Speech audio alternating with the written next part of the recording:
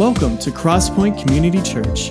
We meet every Sunday exploring the practical, transforming, and relevant teaching of the Bible by doing life together. Visit our website at crosspointonline.org to learn more. Now, get ready for a powerful message from God's Word. Good morning, good morning. Can I get a good morning from the in-person crew? Woo, good to see you. And also to our Zoom friends and family. How y'all doing? Let me see it right there. All right, good to see you. And our Facebook friends and family. We are doing the Facebook thing today, right? Okay, I knew we were. I just wanted y'all to do something. All right, Happy New Year. Well, it's still the new year, 2021. And we are so thankful that God has blessed us with another day and potentially another year unless Jesus comes back. And then, we'll be really happy at that particular point. So good to be with you as we kick off this new year. Here at Crosspoint, and I wish we could all be together in person, but hey, we are together and by the miracle of technology through Zoom and Facebook as we come here. All right, just a couple things I just want to point out before we get going this morning is that 2020 obviously was filled with its share of challenges, and I just want you to know that 2021 will be filled with its share of challenges. It's just going to be different because Jesus says, in this world you will have what? Trouble, but take heart, he's overcome the world. Some of the great, my mentors and people that I look to that look at culture and assess what's going on and saying, as hard as 2020 was, especially for followers of Jesus Christ, there's this deep belief that 2021 is even going to be more challenging and more difficult because we continue to live in a post-truth culture. And so we must depend on the Lord for each and every aspect of our life. There's no coasting. There's no coasting. So say that with me, you in-person people. 2021, there's no coasting. There's be no coasting this year. We're going to be very intentional with what God's leading us to do. Really excited about the opportunities. Even with the challenges comes a great opportunity for God's grace to be manifested on us and for Him to lead us into new discoveries of Himself and really ourselves and what He has called us to be and do. Just hope that everybody had a great Christmas season as you celebrated the birth of Jesus and the eternal difference that has made in each of our lives, and hopefully it's made in yours. And that you're ready for this new year. You're ready to continue to live your life in a way of the prayer that Jesus gave us. Thy kingdom come, thy will be done in my life, in your life, in our body in this coming year. And if that happens, it's going to be really exciting. And so let's just pray that it will. Couple of just housekeeping things just want to point out is that we are kind of in the middle of this de-decorating. So thankfully, Tammy twisted Frank's arm and got him here earlier in the week. And so they got a lot done as far as de-decorating from Christmas. But there's going to be some more going on today. And as you can see, not a whole lot. But if you can stay for a few minutes after the service and help de-decorate and put up some of these things, that we would really, really appreciate it. Also, I think, Aaron, where's Aaron? Are we going to kind of move some stuff around for the polling? Because this is a polling station. We are? Yeah, all right. So, yeah, boy, they moved every chair in the building, last time. I think they went up on the third floor and moved chairs last time, but that's all right. So that's going to be happening if you can. Now, Zoom people, I don't know how y'all going to, just pray for us, okay? Because you're not going to be able to stay and de-decorate or anything like that. But do something, get sweaty and all that stuff. All right, before we go on, I just want to see if there's any yay gods or any announcements or anything new. Anybody, pregnant? Anybody getting married this year? Okay. Well, you can have more. All right. Any news out there? Nothing? Hey, any news out there in Zoom land? Okay, we'll hear about it later. And then Facebook, you can chat on the little Facebook. What do you call that when they do something? You can comment. That's weak. Golly. All right. Last thing for the regular folks here, we have the Christmas card exchange, and if you haven't picked up your Christmas cards, they are out there in the big hall. So go look for yours and pick them up. There's a lot of Christmas love that has come your way over the Christmas time. All right, let's go to the Lord in prayer, and then we'll look to His Word together. Jesus, thank you so much for your amazing love. Thank you for your mercy. Thank you for your grace. Thank you that everything that we were celebrating during Advent is so true. You are our hope. You don't just give us hope. You are our peace. So much more than just giving us some. You are joy, the joy of our life. And you are love. You are light and life. May we encounter you today through your presence of your Holy Spirit and through the power, the living power of your word as we just gather to sit at your feet, Jesus. Holy Spirit, we do ask that you just do a mighty work. Open our eyes, open our hearts, open our minds, that we may truly see. Just help us to see ourselves as you see us in this moment, in order that, Lord, your kingdom would come and that your will would be done. And I pray, Lord, that you just kind of sanctify the homes or the places where our brothers and sisters are joining us via Zoom and Facebook. Just capture these as holy and special moments as, Lord, you kick off this year on this Sunday. And it's in Jesus' name I pray. Amen. Okay, grab your Bibles. Zoom folks, grab your Bibles. Facebook folks, grab your Bibles, either the hard copy or electronic copy, whatever it is.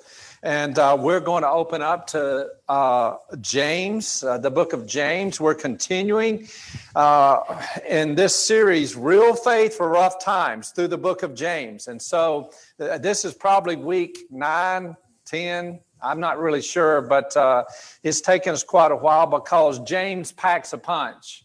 And we're going to be camping out in chapter 4 today, but James chapter 4. Now, in 1970, there was a song came out by Edwin Starr. It was called War. Any of y'all remember that? Yeah.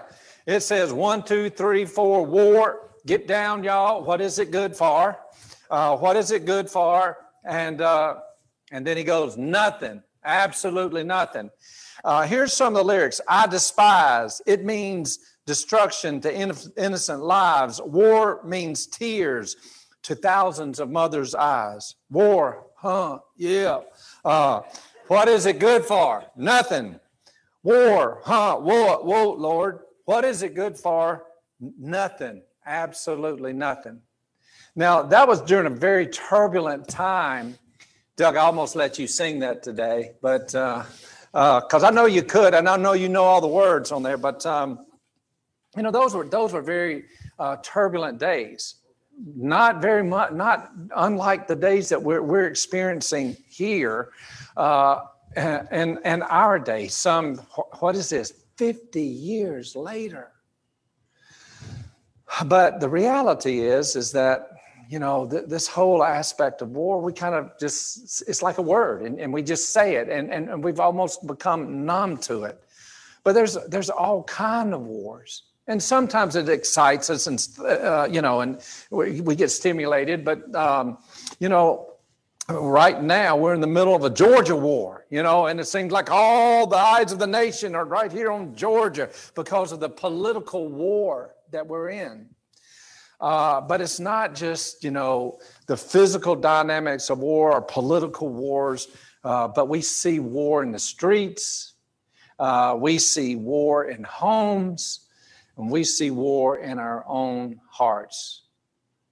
War, what is it good for? Absolutely nothing. Now, for people who think that the Bible is not relevant, I would have to say they haven't read the book of James. And specifically, as we look to this chapter in chapter 4, as James continues as the pastor there of the early church in Jerusalem, is he is enabling these new followers, these new believers to understand they're now immersed in a new way of life, a new culture that they can't continue to live as the world has taught them to live or according to the guidelines of the world.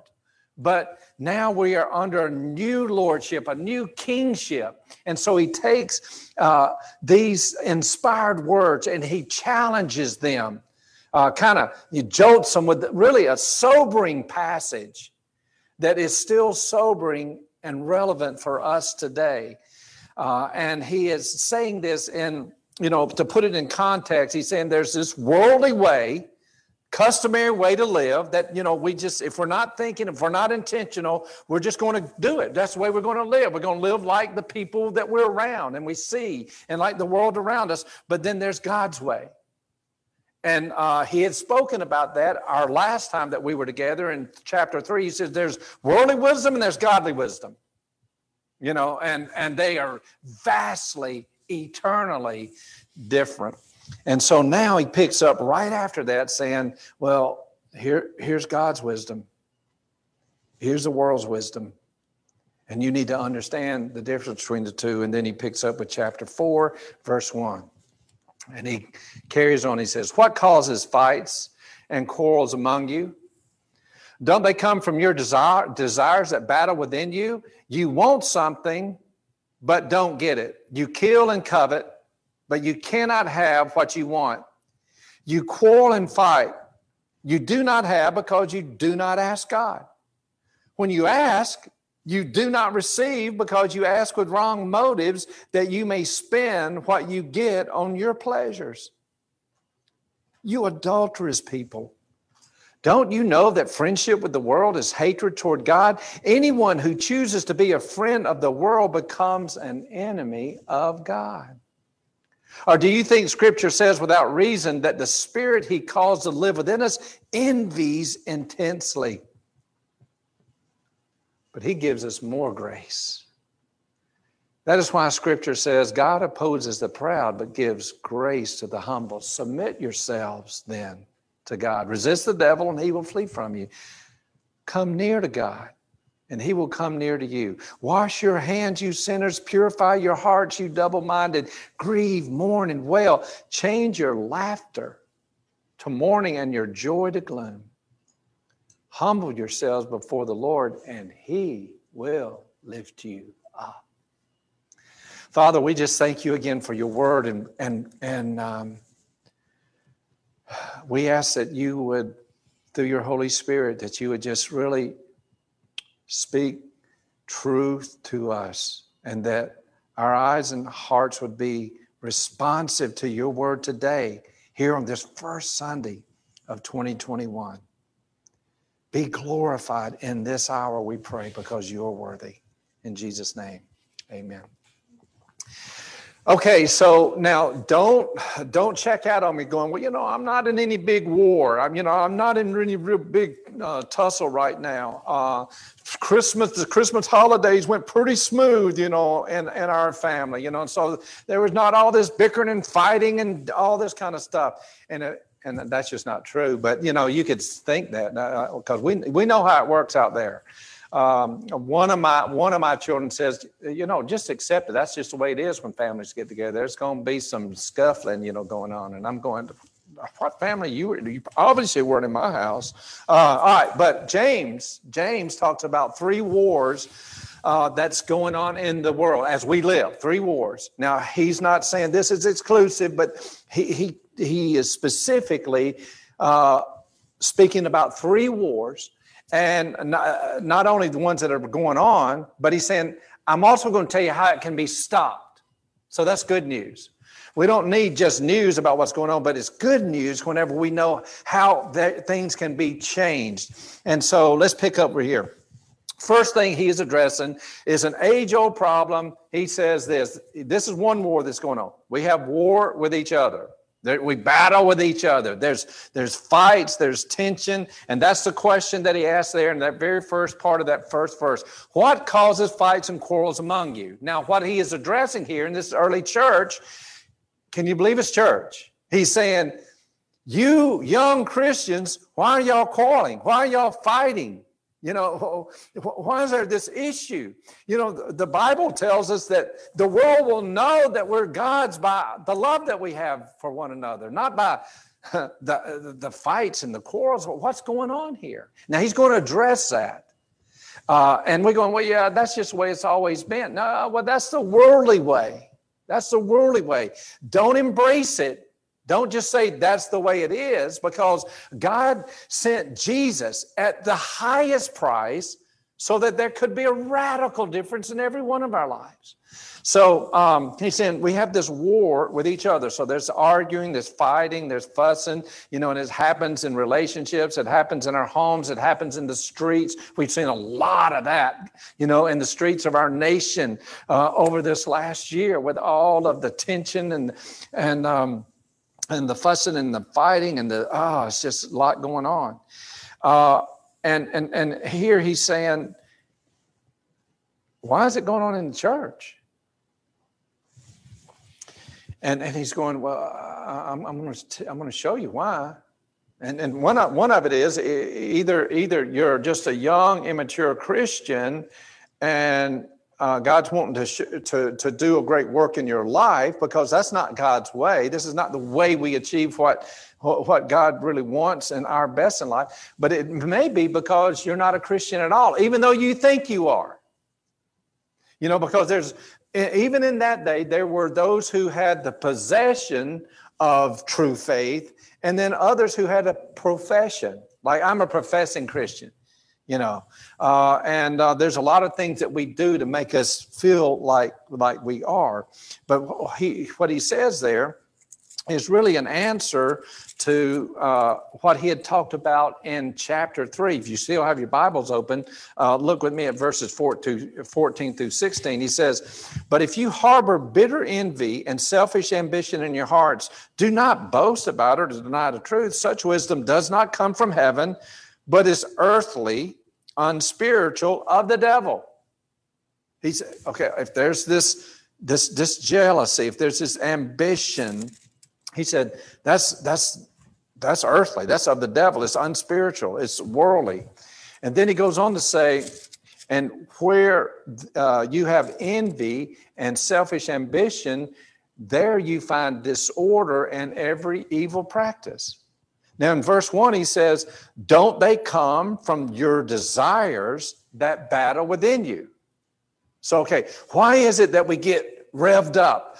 Why is it that there's this tension in the tank? Why is it that there's the fussing and the fighting and the arguing? In our relationships, in our homes, with those that we love, in churches, among, states, among governments, and what's going on?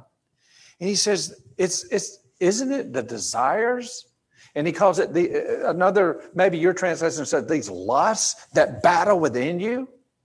Now, that word desire is, in the Greek form, is we use to, and the base for the word we use for hedonism. And what that really means is I live, my whole view of life is that I live for pleasure, and it's about me. It really revolves around me. And so he said, isn't the reason that there's tension, there's reason there's wars and there's fighting, is because of these desires that are warring in you? And that word is desire is just like an over desire. It's too much of a desire. And it could be, God gives us these good things, like love's a good thing. But if you have an over desire for love, it can lead you to some wrong decisions and a bad experience. Sex, a good thing. But God says an over desire is whenever I choose to fulfill my sexual need my way. It's this over desire, our money, our power, our influence, whatever it may be. It's an over desire. It goes over the banks of God's intention, of God's river of life that he has for us. And what it's really saying is, you have these things that have become so important to you in that moment that you care more about that than you do about Jesus. You want that more than you want Jesus. You say, no, I don't. No, I don't. You go, oh, yeah. Because what James is telling us, he said, it's going to get flushed out in your behaviors and your actions and your attitudes. So he says here, why is there so much turmoil? Why is there conflict? Why is there chaos? He says, because, that you're having with each other. And he says, isn't because these desires that battle within you. That answers the question why we're at war with one another, which brings us to that second war that's going on. It's not just war out there that we have with one another, but we're at war with ourselves. We're at war with ourselves. That's what he's saying. Don't they come from your desires that battle within you? You want something, but you don't get it. You kill and covet, but you cannot have what you want. You quarrel and fight. You do not have because you do not ask God. And then he goes on, and when you ask with wrong motives. What's he saying here? He's saying the battle within yourself is because it's describing those of us who've bought into the world system of thought, of beliefs, of behaviors, of values. So we've just kind of absorbed this stuff, what the world thinks, what the world believes, what the values are, the behaviors of the world. And at the very core of it is simply this: it's all about me. It's all about me.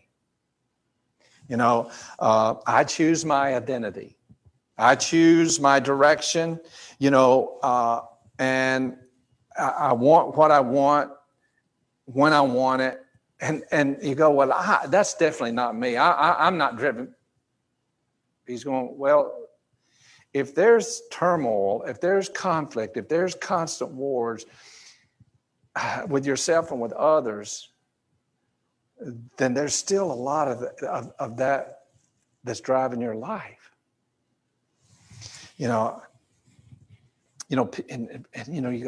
People exist they really exist to serve me. God, if he exists to serve me. And you're going, absolutely not. I'm a Christian and I know better than that. I serve God. But James is saying, well, what is your lifestyle revealing about that? What are your actions? What are your behaviors? What's your bank account? What's all that showing? He's saying because it's going to come out in your life. In your life, not just in the words, but in your life. Even Jesus said, you honor me with your lips, but your hearts are far from me. Now, I'm just going to say this is really a sobering passage as we come to this, but because it's a powerful checklist for us to see where we are in our walk with our Lord and Savior Jesus Christ. So really, he said the reason for this conflict within, so we're at war kind of here, is because of this self-centered, self-oriented, self-sovereign belief system. It's about me. And God, I really want you to do this for me because I know this would make me happy. Look here. Look here in verses. Just start with verse 2. We'll just start there. Look at the number of times it says you. You want something, but don't get it. You kill and covet, but you cannot have it. What you want, you quarrel and fight. You do not have because you see where this is? We get so preoccupied with me. And God's saying, well, wow, I came to deliver you not only from your sin, but from yourself. That's why Jesus came. Who was that country singer that had that song? You. Who was that? I can't remember his name. Some of y'all would know it. I don't know. But anyway, he's saying, you all this stuff, is going on, and he's really saying the battle, within is because really you're going to the wrong source. Rather than truly believing that God is who he says he is, and that he loves you, and what he says in his word, that he will provide for your every need, we're going to the wrong source. And we go, I didn't mean to, but that's what's happening. Rather than going to God, and I don't know if it's because of just habit or because we just don't really believe that God really, really has our best interests at heart. But he's saying you're going to the wrong source. See, selfish desires lead to wrong behaviors because what he says there, these desires lead to killing, you covet, you quarrel, you argue, you fight. So these self-centered, self-led, unchecked self leads to these wrong behaviors. And selfish desires also lead to wrong praying. And, we're praying like, well, really more of, I've been a Christian long enough that I can position it to where it sounds really good and spiritual, but really it's to serve me. And all you got to do is just kind of look at your internal gauge of what's setting you off, what's getting you mad, what's getting you angry, what is it? One theologian said, when our praying is wrong, our whole life is wrong.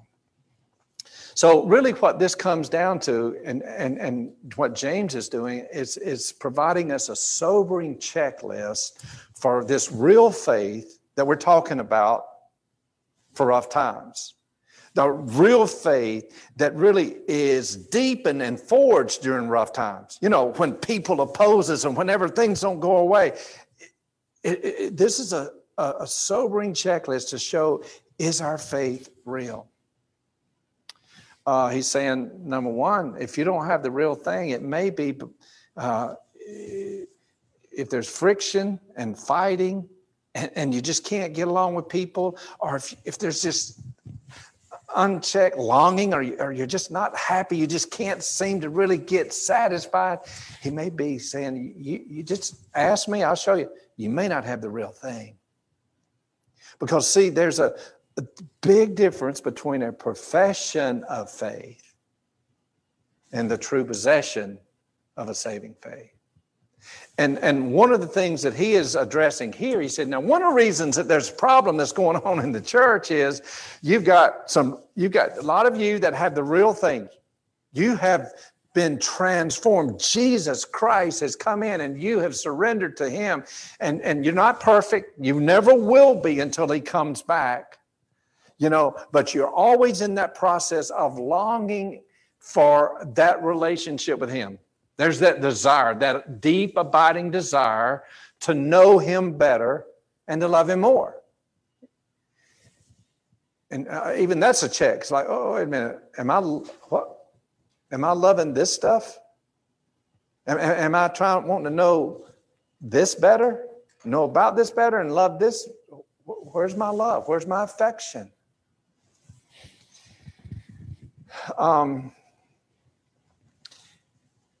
He's saying there's going to be people in the church that, they profess it. Their morals have been influenced. Their moral behavior has been influenced by Christianity. They're active in church, maybe serving in church, but they don't have the real thing. And part of the reason for there's a struggle is you've got true, real faith believers trying to do life with folks who haven't submitted and surrendered their lives to God. It's still a cultural Christianity thing.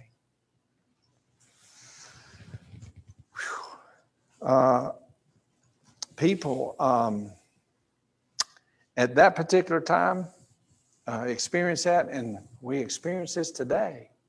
And as I read this, I'm going, whew, Lord, man. Help us.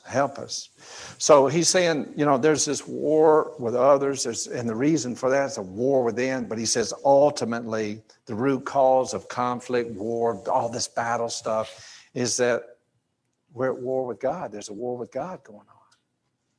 And that's what he says in verses 4 and 5. Look, he says, you adulterous people, don't you know that friendship with the world is hatred toward God? Anyone who chooses to be a friend of the world becomes an enemy of God. So what he's saying is, one war is all this stuff that's going on with people. We struggle, we fight, all this kind of stuff. And that's whenever there's this carnal, self-led kind of stuff. It's not saying that as Christians, true, real faith Christians, we don't have those times, but there is a response, a rapid response of submitting that and seeking God's forgiveness and God's reconciliation process with those that we're in conflict with. But he's saying there's the war and the struggles within, that's going on, and we see that. Even the people that you look out there that's got all the money and got power and position, and you go, well, they don't seem like they're struggling. That's the reason they're spending so much of their time and effort and energy in counseling sessions and with psychiatrists and psychologists and all that kind of stuff. Oh, there's a war going on.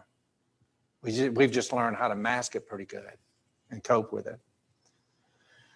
But he's saying ultimately then there's this war with God. There's this rebellion against God.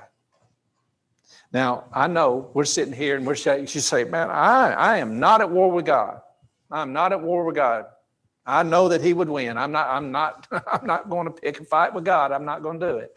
Or you say, God is not my enemy.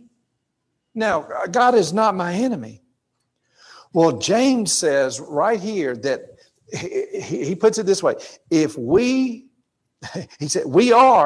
friendly with God's enemies. One of the ways that we're at war with God is when we are friendly with God's enemies. And he lists for us 3 right here. Number 1, he says, don't you know that friendship with the world, and he's not talking about the tangible physical world with the beautiful sunrise and sunsets and snow and all that kind of stuff. He's talking about the world value system, the world thought, world belief. It's all about me, and I'm going to dictate what's best for me, and I'm going to fight for that because it's all about me. I mean, that's pretty simple, isn't it? Because we look out in the world and we see so much struggle and so much fighting and so much conflict, and it's like, why can't we get along? Back whenever in the city of Atlanta, whenever all the riots and it just got ugly, our political leaders said, we're better than this. Remember that?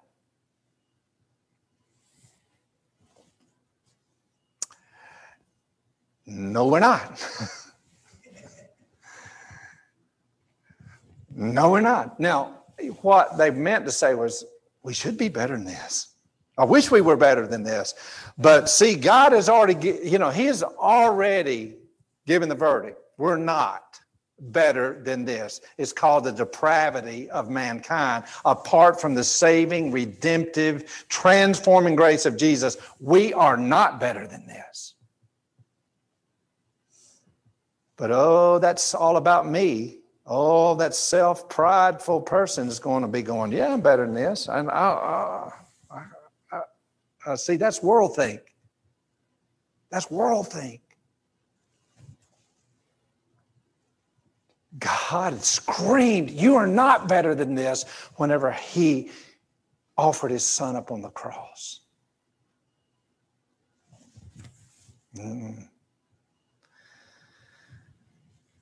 He says, this world is anti-God. You say, but it's kind of, I'm just neutral, it's not. No. Jesus says, if you're not with me, you're what? Against me. And we kind of go, it's just, no. It's anti-God, anti-Jesus. And gradually, he says, this can have an impact even on real faith believers. Because what he's saying here, he says, don't you know that friendship with the world, see, first there's friendship with the world. Well, we live here, so we might as well be friends and all. Friendship with the world can lead to loving the world. And what John talks about in 1 John chapter 2, verses 5 through 17, he says, if you love the world, the love of the Father's not in you. I've always kind of struggled with that. It's like, but no, he's saying if you love this whole belief system, that it's all about me, and it's just leave it up to others to choose what they want to do and their identity and their way of life and their direction and what's best for them. No, that's anti-God. That's anti-Jesus. Friendship with the world can lead to loving the world, and loving the world leads to what Paul says, conforming to the world. Do we look more as followers of Jesus Christ like the world, or do we look more like Jesus? As I'm looking at this, I'm going, James, stop. Wow. And then sweet James, he lowers the boom right here. He says, you adulterous people. So what he is equating here is this whole lifestyle is spiritual adultery. And especially for these earlier listeners here in James, they understood that because they were contemporaries of they knew the stories about Hosea, who God said, you want you to marry this beautiful woman. Woo, yay, thank you, Jesus. Her name was Gomer. But only problem is that she was ruthlessly unfaithful. And she'd go catting around, and she would be intimate and give her love to someone else. And God said, go get her back. And he goes, man. And then she'd do it again. Go get her back. Go get her back. Go get her back. And then he goes, now you know what I feel like. I've paid the highest price for you. I've loved you as no one will ever love you. And you're loving it. You're chasing after all this stuff. You're lusting after this stuff. You're craving this. That's your abiding desire, not me. Don't you know that friendship with the world is hatred toward God? Anyone who chooses to be a friend of the world becomes an enemy of God. It's not like, God's your enemy. It means you're an enemy of God. What? Wow. One of the good ways for us to assess where our affection is just we need to look where our time, our energy, our money is. I mean, where is this? Where's all that focus? So he says, are you being a friend of the world? Another way he says, being friendly with the flesh. Right there, he goes, in this particular passage right there, that as Christians, we've got this. Don't you know they come from the desires that battle within you, your flesh? When we come to know Jesus Christ, our personal Lord and Savior, we receive his nature, a new nature. That was a passage I sent out, 2 Corinthians 5:17 on New Year's Day to a lot of our family members. If anyone is in Christ, behold, he is new. Hallelujah. We've got a new nature. We don't have that old depraved nature anymore. Now we have his nature. We have the life of Jesus in us, but we still have the flesh. We some people call it the old nature, but we don't have two natures. We're just one. I know some of us are kind of like, whoa, but we only one. Either we're of the world and depraved, or we've been redeemed by Jesus, and now we've got our flesh, these old ways of stuff that's there, and that's not removed from us, and we all know that. We can testify to that. This flesh stuff. But what he's saying there is that we can't be driven by or led by it, but that's the world system. The world system's living for the flesh. It says, if it feels good, what? Do it. If that's what I want, let's go for it. Or whatever. But listen to what Paul says in Galatians chapter 5, verse 16 and 17. He says, so I say, live by the Spirit, live by this new nature, live by the Spirit, and you will not gratify the desires of the flesh. For the flesh desires what is contrary to the Spirit, and the Spirit what is contrary to the flesh. They are in conflict with each other, so you do not do what the flesh wants. Well, it can't be bad if it feels so good. Who was that? Debbie Boone? It can't be wrong if it feels so right. And we just kind of subtly slip into all of this. And James is saying, no. Living to please and gratify the flesh, what he's pointing out is rebellion against God. Romans 8:7 says, the mind governed by the flesh is hostile to God. The mind governed by the flesh is hostile to God. You go, well, I think this is right. This is the way I think we should do it. This is the way we should handle this. We're having trouble with our marriage, so let's handle it this way. And you can be a believer and totally miss out on being led by the Word of God and the Spirit of God. Why? Because we're just floating through the current of this culture. The world is at war with the Father. The flesh is at war. The world is at war with God the Father. The flesh is at war with God the Holy Spirit. And the devil is at war with God the Son. Warren Wisby. I like that. It makes a lot of sense to me. And he shows us the three that we fraternize with this third one. Not only the world, not only the flesh, but the devil himself. See, pride, and that's what he points out here. And in this particular passage, that pride is Satan's greatest sin, and Satan just wants us to be prideful. In verse 6 of our passage here, look what he says. He's pointing all this stuff out. Anyone who chooses to be a friend of the world becomes an enemy of God. Or do you think that the scripture, verse 5, says without reason that the Spirit he has caused to live in us envies intensely? And then verse 6, then boom, let's look at this. But he gives us more grace. Wow, man. This was looking so dark right here. This was just like, I was just getting depressed. It's like, look at this. But he gives us more grace. Wow.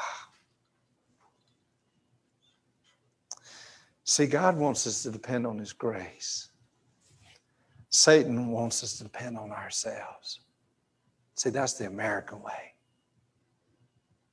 Pull yourself up by your bootstraps. Let's do it. We can make it if we try. God wants us to depend on His grace. Satan wants us to depend on ourselves. And it's a real subtle deal. See, Peter was following Jesus, wasn't he? He was following Jesus. He's loving on Jesus and all that stuff. And then Jesus was confronted with the betrayal. And they came to arrest Jesus in the garden. And so what did Peter do? He pulled out that sword and he chopped his, he was an ugly scene, bloody scene. Fights and quarrels. It just seemed right. If you look, and that's how subtle it can be when we're not depending on God's grace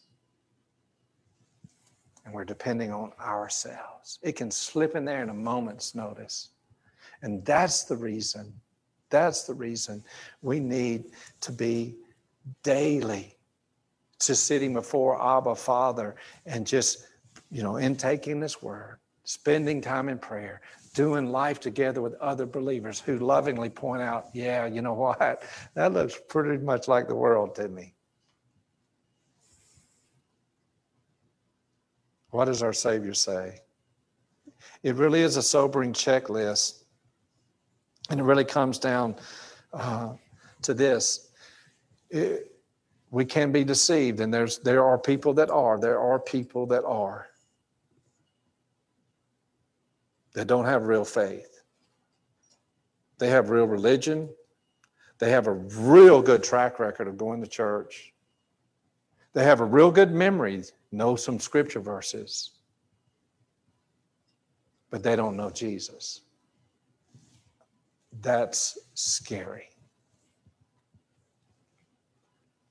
Jesus says, not everyone who says to me, Lord, Lord, shall enter the kingdom of heaven, but those who do the will of my Father, which is in heaven.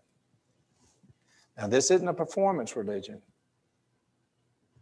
But the first desire, the will of the Father is this. He wants you to depend on His grace. And the greatest demonstration of His grace is Jesus. To trust Him and to love Him with all your heart, soul, mind, and strength. So my challenge for me and you is this, say, just lay it up there, say, God, show me, reveal to me. Because what I'm seeing is there's some conflict, there's some battling, there's some unsettledness, there's some unhappiness, there's some stuff that's going on. Is it because I'm kind of sliding away from you, or is it because I don't have the real thing? And listen, that's His job. That's the job of the Holy Spirit, to reveal truth. To reveal truth. But the good news is that He shows you exactly what to do. Verse 6 goes on to say, God opposes the proud but gives grace to the humble. Here's the big stopper right here, and stumper for a lot of us is, you go to church and you got all this stuff, and all of a sudden you go, there's no way I would admit that I haven't had the real thing for the last 10 years. God opposes the proud but gives grace to the humble. There's just an upside. There's just an upside to humility. Don't see that in our world. And we're not going to get through with this, but He tells you what you can do. Start right here. And depending on His grace, submit to God. Would you submit your life? Would you submit the condition of your faith to God right now and let Him reveal His truth to you through His Word and through His Holy Spirit? What a great way to start off 2021. Let's pray together. Jesus, thank you so much that you are persistent, that you love us, that God, you're not out here to just make us feel better about ourselves. You're here to redeem us and to give us true life. Jesus, thank you that you are the way, the truth, and life. And oh, Holy Spirit, if you reveal to any of us today that we need your forgiveness, that we need real faith, saving faith, transforming faith, today we choose to come and submit ourselves to you. And submitting ourselves to you means that we humble ourselves. It means that we repent. We turn from doing life as we think it should be and allow you to guide us and lead us through your word and through your Holy Spirit. And Lord, we just pray that you would help us to see your truth as you see it. And we ask that you would, as we humble ourselves, that you would raise us up to experience life and life abundantly. Lord, we pray that for this body, that, Lord, you would do such a great work. There'd be such an abiding love here that the world would take notice because of your transforming work, and that you would be glorified. In Jesus' name we pray. Amen. All right. Thank you for your attentiveness on this. Are y'all digging James? He's so sweet.